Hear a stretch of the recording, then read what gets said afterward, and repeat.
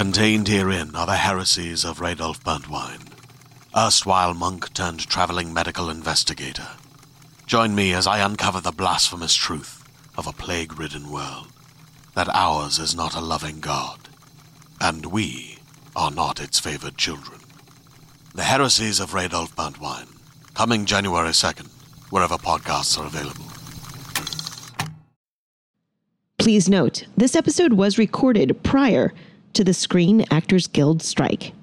As a size 10 mixed race BIPOC woman living in Canada, who was told I would never have any career because of those things, much less the career I've had, to look at the call sheet and see number one, Nicola Correia-Damude, on a big TV show. Like, we're not talking about an indie show, like a Canadian network TV show. Yeah.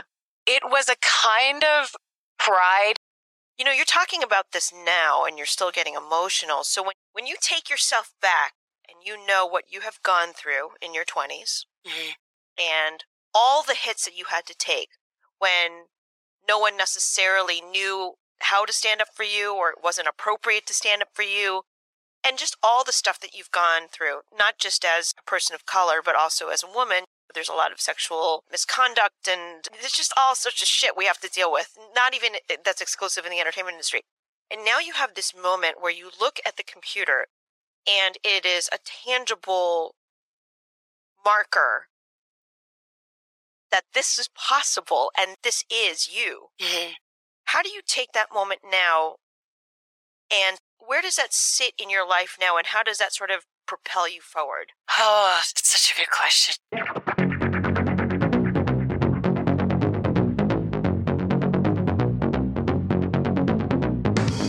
Hey everyone, welcome back and thank you for joining me here on Reppin'. I'm Evelyn, your host. Today, I continue my conversation with an extremely talented Guyanese-Canadian actress, Nicola Correia-Damude, who you guys know from Shadowhunters, Burden of Truth, to My Spy, to The Boys.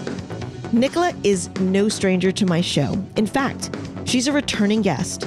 And this episode is part 2 of her highly anticipated second appearance, so you guys are in for a real treat.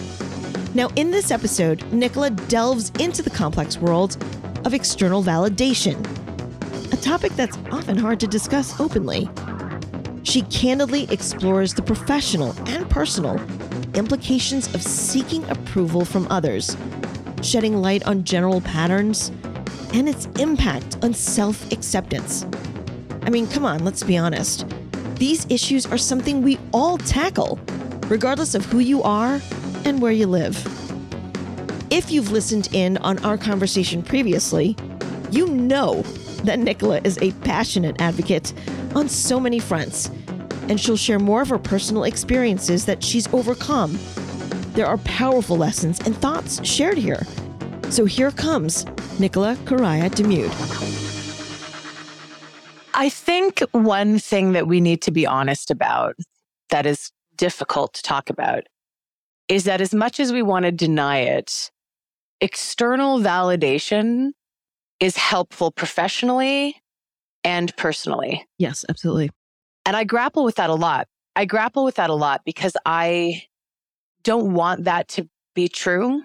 I don't want others' approval of me or acceptance of me to be why I accept myself. Obviously, that's a hugely problematic thing that we've been doing for generations. Right. Similarly, professionally, it's really unfortunate that people's artistry is negated because they haven't been given the external validation that a lot of them deserve. So it's a very complicated issue. Yes. But I will say that one thing that these kinds of accomplishments does for you, or does, I'll say for me, is it reminds you that this is not in your head.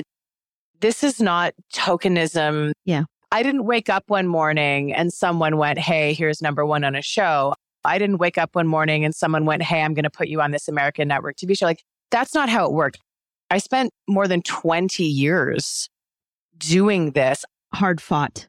Yeah. And that moment of looking at that screen and seeing that happen 20 years in, or more than 20 years into that journey, there's a moment of going, my hard work matters.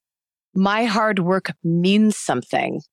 I vividly remember the day after we had our son when my husband, Carlos Gonzalez-Vio, brilliant actor, one of the best actors I know, he came to me one day after our son was born. He'd just got an audition for another gangbanger on some fucking show, some drug dealer, gangbanger, whatever. And he came to me and he said, I don't want to do this anymore.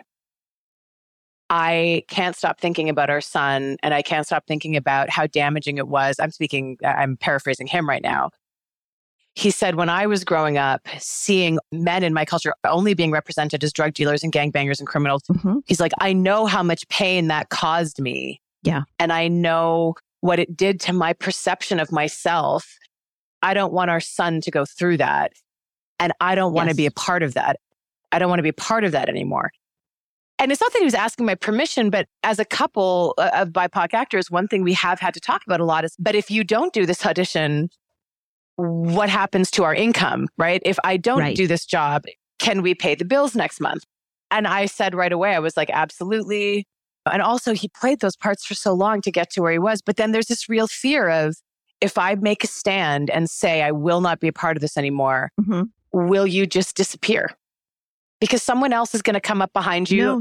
And no judgment of that. Someone else will come up behind you who needs that work and they'll take it. So it's not a judgment of them, but what was amazing about that moment for both him and I think, seeing our names there in black and white, 1 and 2, was also going, there is hope. It does pay off. Because sometimes it just feels like you're banging your head against a brick wall. Yeah. And we feel like that so often. In marginalized communities, we feel that all the time. And that's also true. But there's these moments where you go, it's not always true. Yeah. Sometimes we get there. He's gone from playing gangbangers to playing this like beautiful, gentle stay-at-home dad on Pillow Talk. And I've gone from playing maids and prostitutes to playing this like high-profile professional mom on this Canadian show and to playing doctors on like American TV.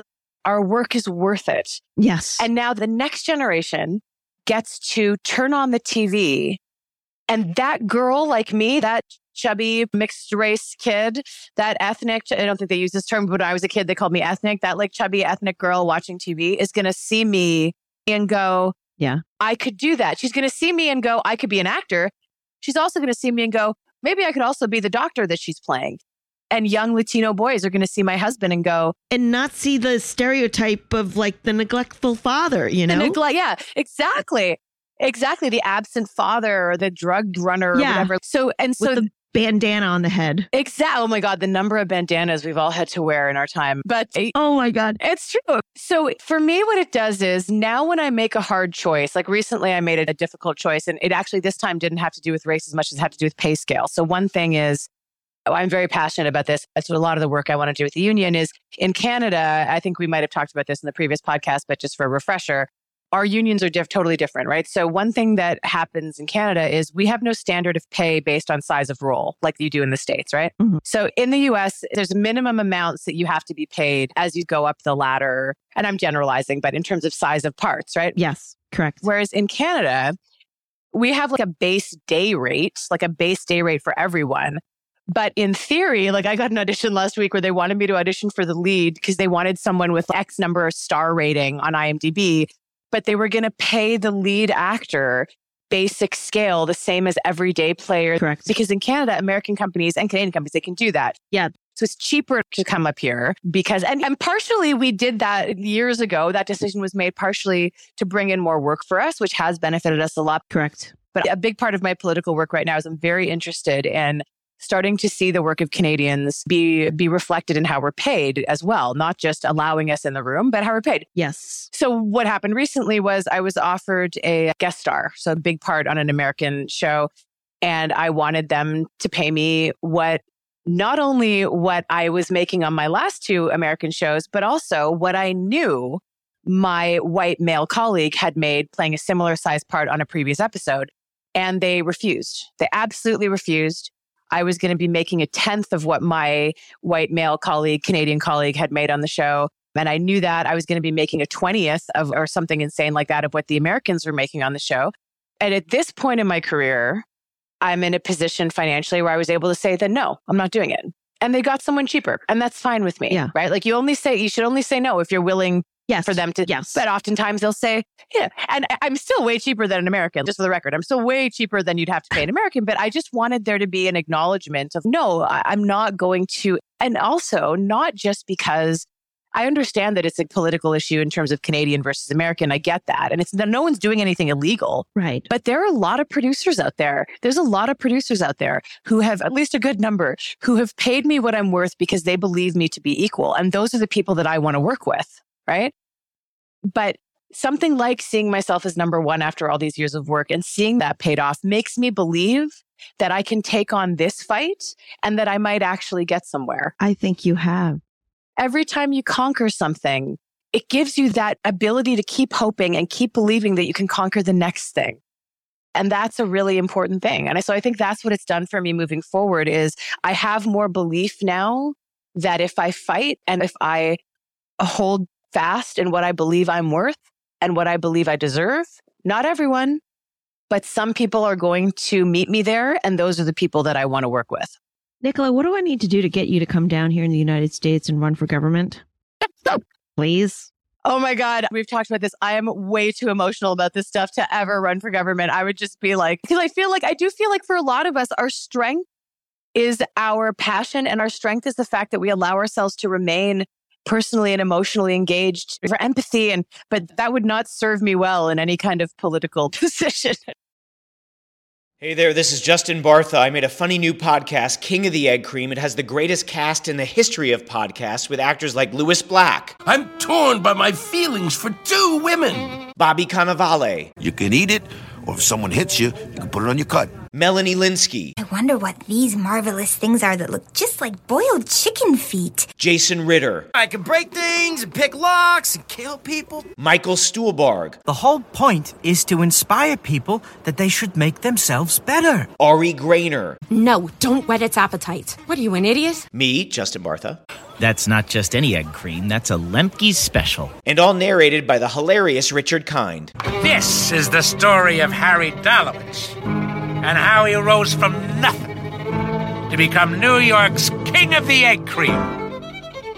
So if you like funny true stories, come listen to King of the Egg Cream, available wherever you get your podcasts.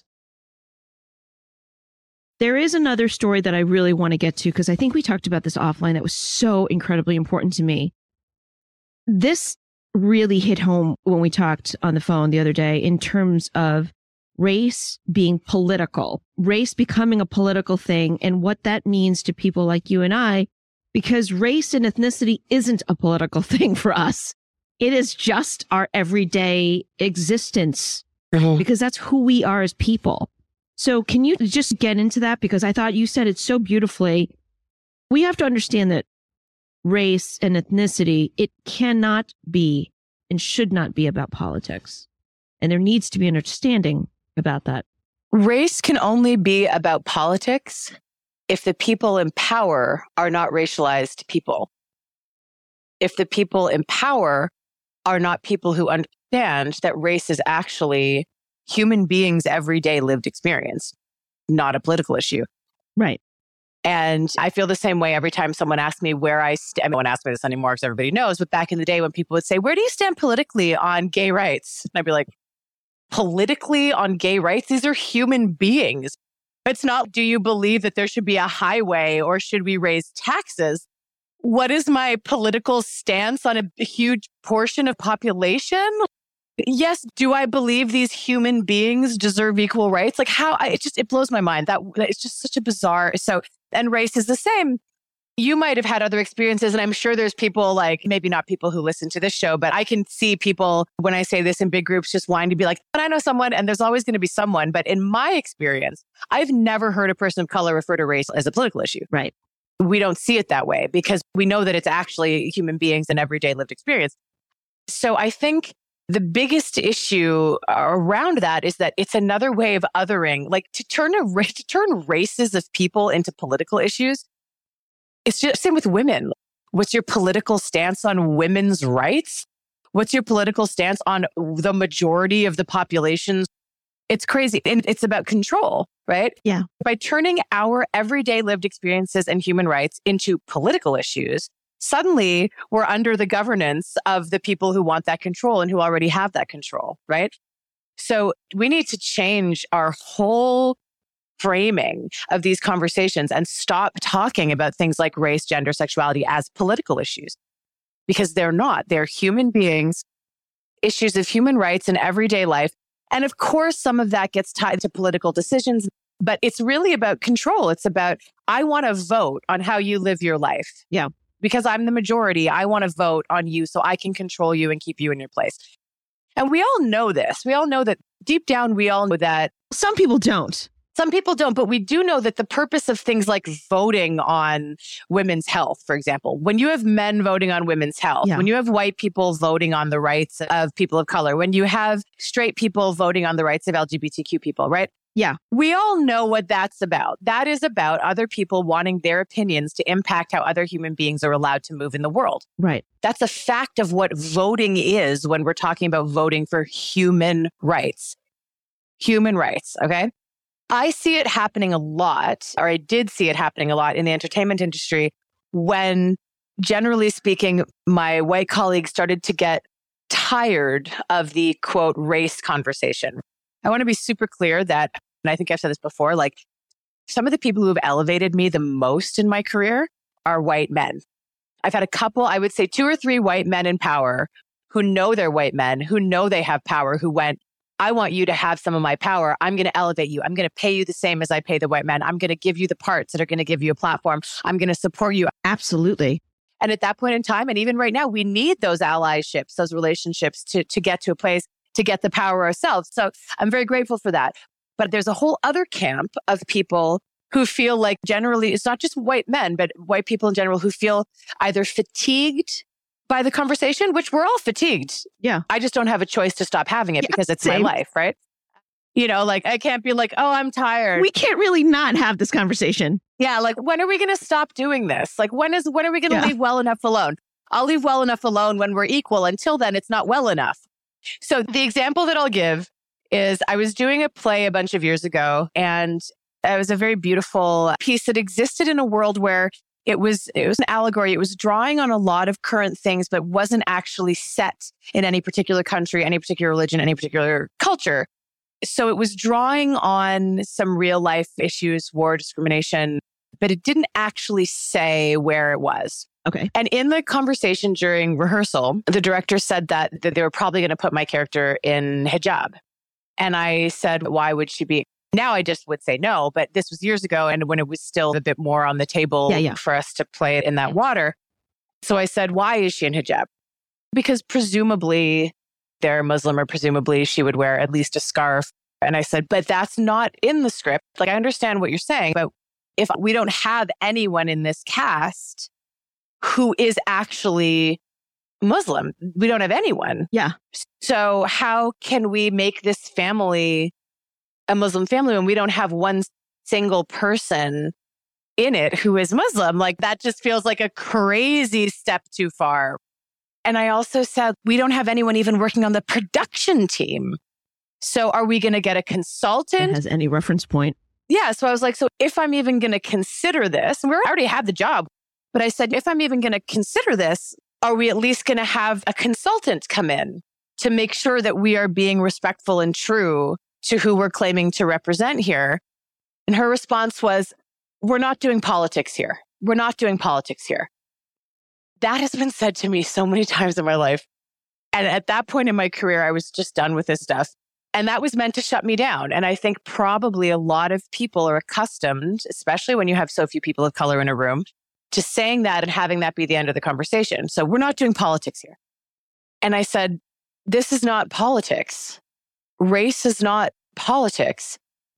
This is these characters, but also our audience's everyday lived experiences. How is a woman in hijab going to feel coming to see this show and seeing their culture represented without any thought or research? What does that say to them? Not about the politics of this play, but about our respect for them and their place in our community. What does it say about us if we are willing to go out there and present this story without consulting people from the community that we're meant to be representing? Right. this is not politics. And I said to her, I was like, this is how people sitting in that audience feel about themselves in the world every single day when they walk out of the house. Yes. And we're calling it politics. Yes. And what was really interesting, like, oh God, I'll carry it with me forever, because what ended up happening in that conversation was I was basically shut down. I know the story. Yeah. I know the story. And again, this is not to demonize this director. She was also in a point in her journey as an artist, figuring this stuff out and how best to tell stories. And I didn't have any other bad experiences. I think a lot of this stuff is about learning and education.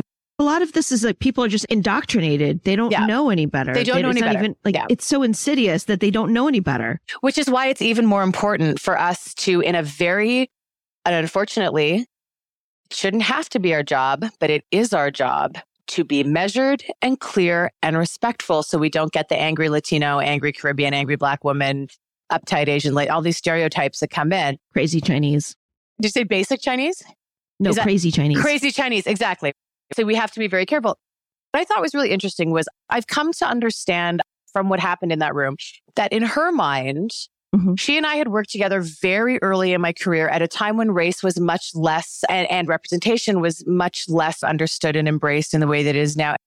And I think she perceived me as being a fundamentally white person. I think in her mind, as a mixed race person, I don't know that she associated me at that point in her journey with race politics, in quotation marks, if she associated me. So my impression of that moment was I was not dark enough to have a say in race on that show because I wasn't dark. Now, the fact that my shade is being determined by a white person is a whole other issue that we deal with all the time. That's a whole nother episode. Yeah.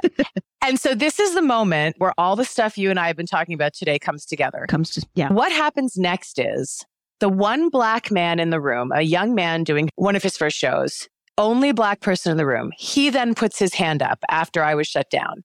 And he says, I just need to say that I agree with Nicola. I have those concerns. I'm not comfortable as a Black man appropriating. I can't remember the language he used and I won't pretend to quote him, but basically he said, I'm very concerned about. Right. And interestingly, right away, the director was far more interested in what he had to say, because I think in her mind and her understanding of race or lack of understanding of shadeism and everything at the time, his voice mattered more because he was more visibly a minority, quote unquote minority. So there was more legitimacy. Thank you. Perfect word. There was legitimacy to his concern that she didn't see in mine as a mixed person. What ended up happening was he said his piece. She said, oh, okay, interesting. Then I think we took a break. So he and I went out in the hall and he came to me and he said, I want to thank you. I'm new. I'm really afraid of getting blacklisted, which is to happen a lot to people of color and women in the theater. Yeah. I'm afraid of not getting any more jobs. If they think I have an agenda, like I'm brand new, I don't want this to be how they see me moving forward. That was the first time actually when I said to another actor where I said, okay, I don't care. Yeah. I really don't care if I never work here again. That was the first time I ever said that. I was like, I honestly don't care.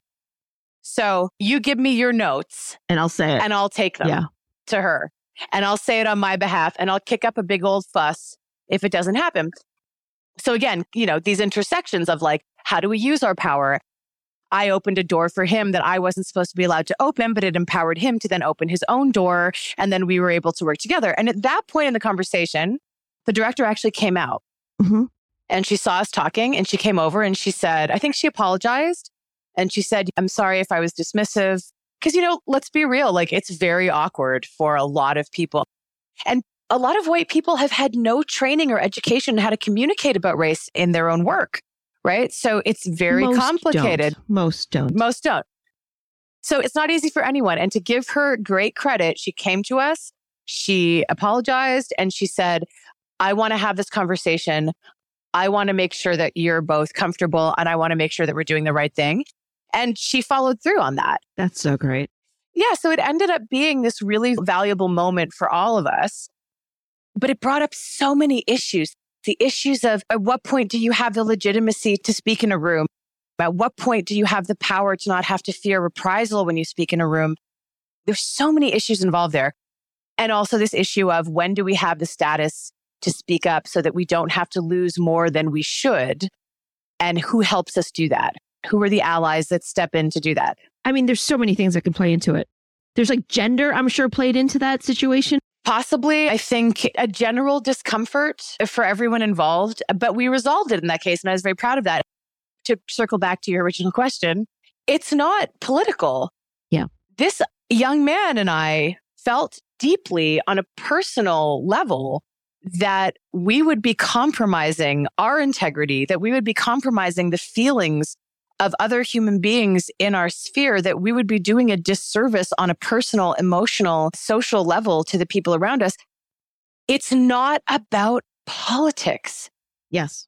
When do we start to understand that humanity and politics are not connected intrinsically unless you make them? Yes. The fact that we have made human beings political issues is absurd.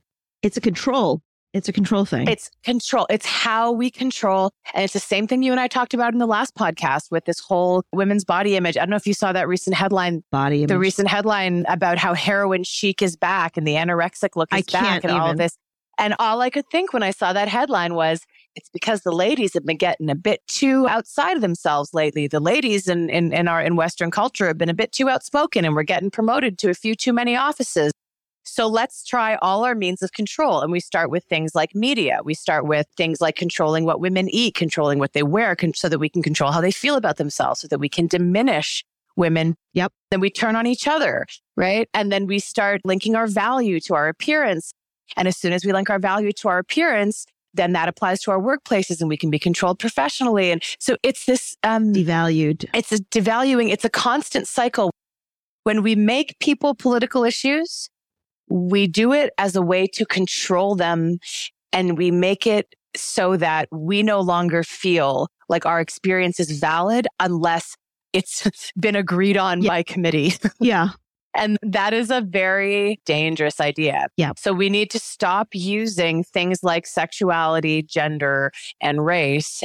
And we have to stop referring to them as political issues and start referring to them as constant human rights. We need to stop referring to human beings as political issues and start understanding that only by valuing the differences in our cultures and by treating them as human issues, as issues of equality and humanity, not as political issues, that we are ever going to get somewhere where words like meritocracy will mean anything. Yeah.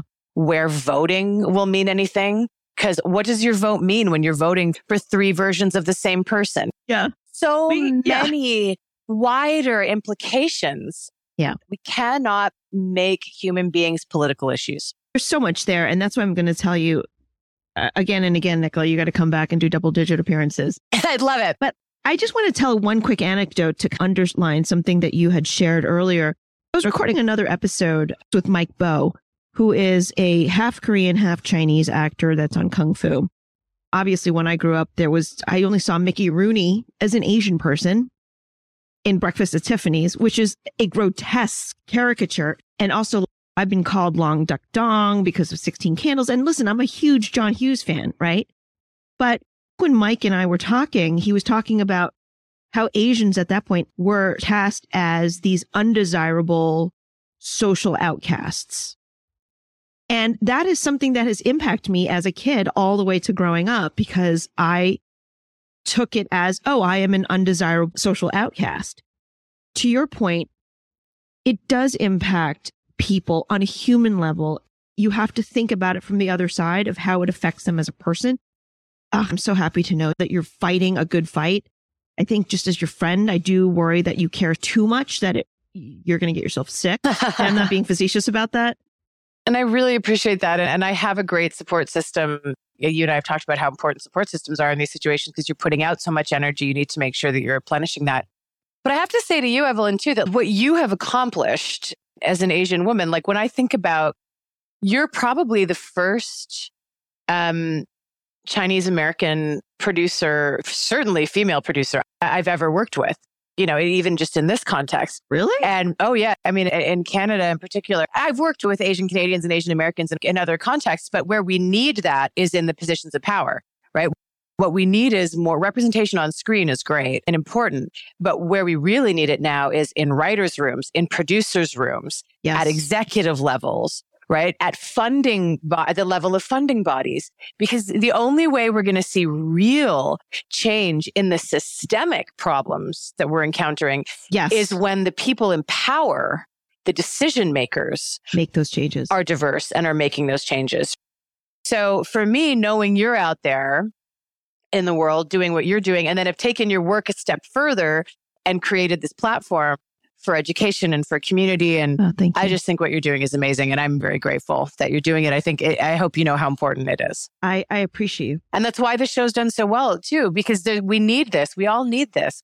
I think I said this to you offline the other day, but like listening to the podcast, my episode that I did with you, listening to it with my parents, my white dad, my brown mom, had this incredibly healing impact on us as a family, because they heard me speaking about these issues. Thank you. They started to understand better what my experience had been. As I think also for a lot of us who are mixed, and not just mixed, but I think any immigrant family, like there's also a lot of issues that come up inside your own home about culture and about assimilation and about what it is to be Chinese or Guyanese, Canadian or American. Yeah. It's a whole nother struggle. So I was really moved by the conversations that it started with my parents and I, listening to your podcast, listening to my last episode with you. And again, it gives me hope that we have all kinds of ways in. For as many doors as are being put up at times, there's all of these other ones that are opening. Yeah. The internet and podcasts and all these different mediums that you can go out and create this content. You don't need someone to allow you to do this. There's still the old white people that are in control of the money, the grants, the finances. And until we can start changing that, we're going to have to duke it out. And it's a long slog, unfortunately. And I know we've talked about this and we'll talk about this again, but I am absolutely exhausted in terms of having to constantly be the burden of informing others who are not informed. It's exhausting and it's maddening. I've had people come up to me and say, do I see things differently? Because of my eyes. Oh my God, I thought you meant like, do you see things like metaphorically? They actually meant your eyes. Yeah. I'm just so sorry. So that's another conversation that you have. I don't even know what to say to that. Well, there's nothing to say. I don't even know how to answer that question. But it's just so devastating. And the pain that you must feel in those moments to be after all the progress and work. And when those things happen, it makes it feel like all the work we're doing and all the progress have made mean nothing. Because in that moment, I'm assuming in that moment, you're that little girl watching that offensively awful Mickey, Breakfast at Tiffany's again. It takes you back and it makes you small. It makes you small again. And it reduces you. And it reminds you that there are a lot of people in the world for whom you still don't belong. Yes. And that is a truth of the world we live in, that for a lot of people, we still don't belong. Yes. And I won't compare my experience to yours because they've obviously, we each live in our own communities and with our own experiences. But when you spend a lot of your life feeling like you don't belong, and then you make all this progress and then you encounter something like that, it's very easy to feel like, what's the point? I had that recently where someone very racially motivated attack on me at a professional meeting. It was dealt with in the sense that the guy's banned from all future meetings of that organization. There was a debrief for the people of color to talk about my experience, but it didn't change the fact that I was like shaking for the rest of the day and had flashes of it for the rest of the week because it was this weird moment of being like, I finally arrived. I sit at this table. I have a voice. I'm equal. And then this person comes in and goes, no, you're not. Because a bunch of us, whether you know it or not, don't actually see you that way. Exactly. It was a very eye-opening moment. And also with the Asian hate and the racism against the Asian community in the last few years, I can't even imagine. I have no frame of reference for what you've been through. Yeah. And I was saying this to someone recently. Sometimes there's days when it feels like we're always one vote, one day, one action away from losing it all again. And that's that's like I'm backsliding. Yeah. And that's a very scary feeling. Yeah. And I know a lot of people who will say like, but there's been so much progress. Look how much progress there's been. And you look at Roe v. Wade, and then you look at the attacks on the Asian community during COVID, and you look at the Black Lives Matter movement and all of the murders of Black men. the missing and murdered Indigenous women in Canada whose bodies have still not been found. Yeah. Yep. The finding of thousands of, I don't know if you heard about this in the States, but thousands of murdered children outside residential schools in unmarked graves in Canada. So you have all of this going around, and then you have someone just look you in the face and go, you are not equal to me. And the weight of that is painful and overwhelming. It's overwhelming. I think you'll agree with me. That's another reason why referring to these things as political issues is so demeaning. Don't relegate it to politics. Don't relegate this to opinion. Because whoever said that to you, they need to take responsibility for the fact that they still live in that world. Yeah. When we relegate things to politics, we take away the personal responsibility. And I'm just in a neat little box that's easy to view. It's not the case. How are you doing with that since that happened? Has it been staying with you emotionally? Have you been able to get support around that? I still talk about it because I was trying to figure out, like, first of all, I don't even know how to answer that question. Secondly, I always know that we are the informants. We are the educators, you and I. Every day, we have to be the one to represent, to inform people who don't know. Mm-hmm. So I had to catch myself because my first inclination was, what the fuck are you talking about? That is the dumbest fucking question I've ever heard. But I also had to look at this person and go, well, was this malicious? Or she's just completely ignorant and she felt safe enough to ask me. So I'm trying to always weigh those. I'm still very conflicted with that situation. I ultimately said to her, I don't know. How do you see? Like, I'm not in your head. I just didn't say much because to me, that was like, I didn't even know how to compute that. There was one other thing that this will illustrate it to an extreme. I think I was in the bathroom somewhere. I don't remember where I was. And a little girl who was like, looked at me and went like this, pulled her eyes back. Oh my God. I like reverted back to, I was like 6 years old, right? And I'm normally not like this, but what did I do? I walked over her, like towering over her. And even though I'm 5'1", but she's 8, towering over her and stared her down, and she ran away. So hopefully that kind of scared her a little bit, but also, you know where she's getting that from. Yeah. Right?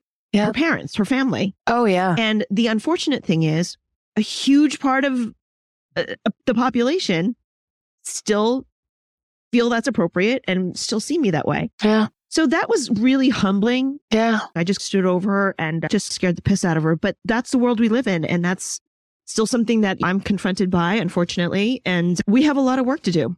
Well, I think the only thing we can do is, which is what we're doing, is keep having the conversations, keep sharing the information, focus on education, I think is a huge thing, because you're absolutely right. That's coming from her parents.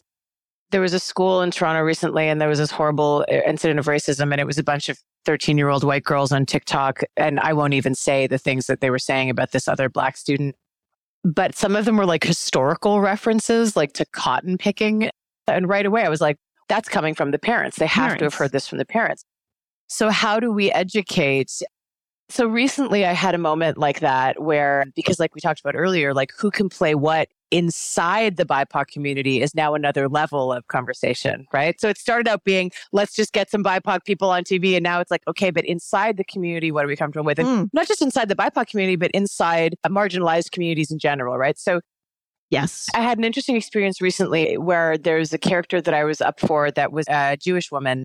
And everyone associated with the project was Jewish, so that wasn't an issue for me. But I had someone say to me, like, are you comfortable playing Jewish when you're not Jewish? And I realized that there's a big hole in my education around the idea of Judaism and culture. I started reading about like, the erasure of Jewish women in film and television. And it's something that was outside of my sphere. And to be honest, as a young person who didn't have religion growing up, my education inside my own family, at least, was like organized religion is organized religion. So there's Christians, there's Catholics, there's Jewish people, there's Muslims. Right. And I was never taught that one was better or worse than the other. I was very lucky that way to some degree, but it also means that I'm not educated on the particular cultural concerns that the Jewish community has around these issues because it hasn't been an issue for me. So I went to a couple of Jewish friends of mine who are in the industry, Jewish women of my age group, and I said, I hope this is okay, and please tell me if it's not, but I need to tell you that I feel like I'm very ignorant on the issues in the community around media and film and television. Would you be comfortable, sort of helping educate me on that? Because I've read a bunch of stuff, but I would like to hear some, your personal feelings. Right. And I'd also like you to tell me how you would feel as a Jewish woman if I play this part. How would you feel? And it was really wonderful because they were like, absolutely, we want to talk about this. They weren't offended that I didn't know because I admitted that I didn't know and that I'm trying to, right? That's the difference. That's a huge difference. And I remember a friend of mine, I remember going to one of my best friends who wasn't in hijab, but her sister was. And I realized that, and sometimes it would be on and sometimes it would be off. And I realized, oh my God, I don't even know. This was years ago. But I was like, I don't even understand. Like, I've had all these opinions about people's religions and women and everything, but I actually don't even really know how it works other than the research I've done online, which is who knows where that's coming from, and books I've read. So I went to her and I said, would you mind having a conversation with me about the hijab and how it works in your family? Because some of you are hijabi women and some of you aren't. She was like, we want you to ask. We want you to understand. We want to share this. And in her case, it was really interesting. It was like the parents had thought that it was best for them to not wear hijab because they wanted it to fit in. But then one of the sisters decided that, no, this is a really important part of my identity. I want to do this. The other one decided they didn't. Yeah. I didn't realize that it depended on if the people in the room were family members. There were all kinds of things that I was ignorant about. She educated me not just on, the rules, as a lot of people talk about things in religion, but also around what it means to her and what these conversations mean to her. And the big point that she made was, I wish people would just ask. I wish people would just ask because we want to talk about it. As long as it's respectful, let's have these conversations. I think all we can do right now is what we're doing is having the conversation and encouraging education at younger and younger age groups. Yes. As much as we possibly can. Yes. So that 8-year-old girl who did that to you in the bathroom, it won't just be her racist parents that she has as a frame of reference. She'll have an education in school. She'll have exposure on TV. Yes. She'll have some of her favorite actresses will be Asian women. It has to be, what's that word that means holistic, a very holistic approach, encompassing and holistic. Oh, yeah. And it needs to be a lot about education and not being afraid to say, I don't understand something. Teach me about it. Here's 2 things that make you a unicorn. 1, you care enough to ask. 2, you're totally secure. And I think this is a point of strength to say, I want that education because I don't know. I think right now, one of the reasons I started this podcast is people are listening to respond and they're not listening to learn. And I also think people do not have the interest to ask or the perception that they don't know. Yeah. And again, one of the many reasons why I love you, Nicola, is you care so much. You are open to going to somebody and being thoughtful enough to say, hey, I don't know this. I'm okay with saying I don't know. Ultimately, people have to give a shit enough to go and ask. Yeah. And secondly, the first step is to understand that you don't know what you're talking about. And a lot of people don't believe that they don't know. Yeah. Yeah. Because they did their research on Instagram. So we have a long way to go, but I just wanted to say this. Yeah, we do need representation in all fronts. And I don't mean representation just in terms of color and shadeism. And that's a whole nother fucking series. Yeah, we didn't even get into shadeism. But it's about the values. No, but you're coming back for double digits. Yeah. I have to point out again, one of the things is this podcast and these conversations isn't just about being a minority. It is all of that, but it is also about your character and your integrity. It's about understanding who you are, and all of your fans that love you on Shadowhunters, Burden of Truth, and your credentials go on and on. That's a whole nother show right there. But they need to see you as a whole, Nicola, not just a Canadian Guyanese, not just as an activist. Who is Nicola as a whole, as a person? Mm-hmm. And I think that you represent not just the things that you're fighting for on a race level or a gender level or a body level and all those other things that you're fighting for, because that's as long as your credentials, but you're talking about truth, integrity, and care. Mm-hmm. And I think that is also hugely something that we all need to represent is, do you actually stand up and fight and show up for the things you believe in as a person? Yeah. Positivity, equality, love.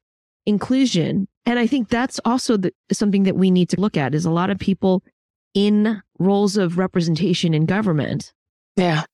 One doesn't gel with the other. You know what I mean? Yeah. But I think your genuine care and that you reach out to go, okay, I can learn this. And I know that you do your homework, but you also go to that person or that community and say, okay, what's going on here? How does this affect you? Mm-hmm.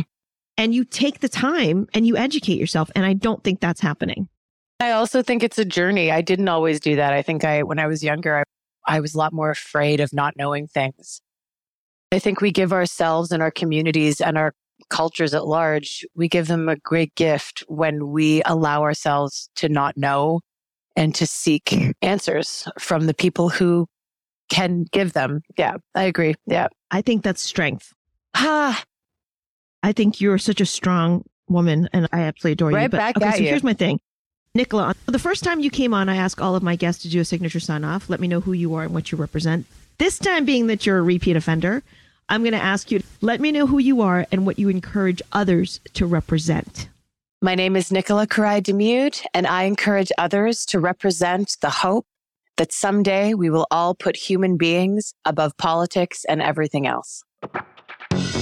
I want to extend my heartfelt thanks and love to the incredible Nicola Correia-Damude for her time, honesty, and for working every single day to make this world a more equitable, inclusive, and positive place for all of us.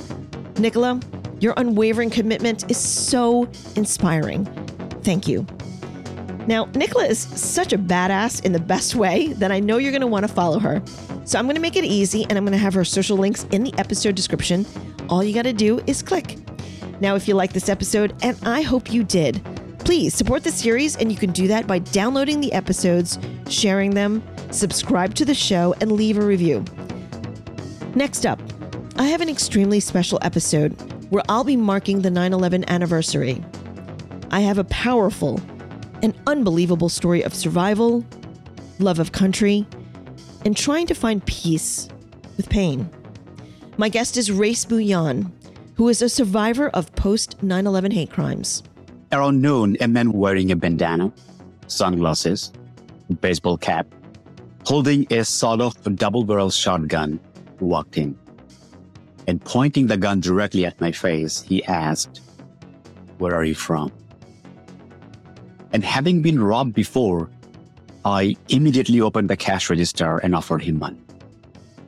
The cash I placed on the counter in exchange for my life, and his gaze remained fixed. And then he mumbled a question, "Where are you from?"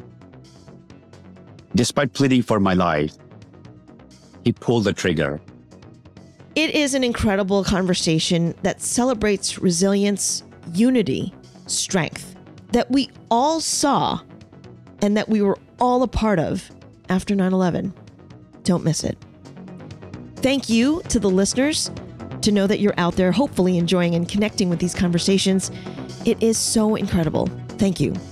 Please feel free to reach out, share your thoughts. You can find me on Instagram at @reppin_podcast. And don't forget, go to YouTube and you'll see some exclusive content. Now, I have to send love to my crew, Nelson Pinero, my technical director, who cares so much about this show and helps me bring this series to you. And of course, Gracie Kong for her magical powers. Reppin' is a Suburban Outlet Productions. Until next time, stand up and represent.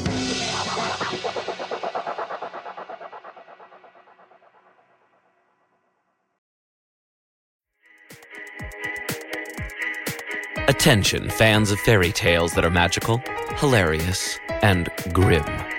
The award-winning Pinna original podcast Grim, Grimmer, Grimmest has new episodes out now. While you've probably heard of the Brothers Grimm, you've never heard these tales told in quite this way.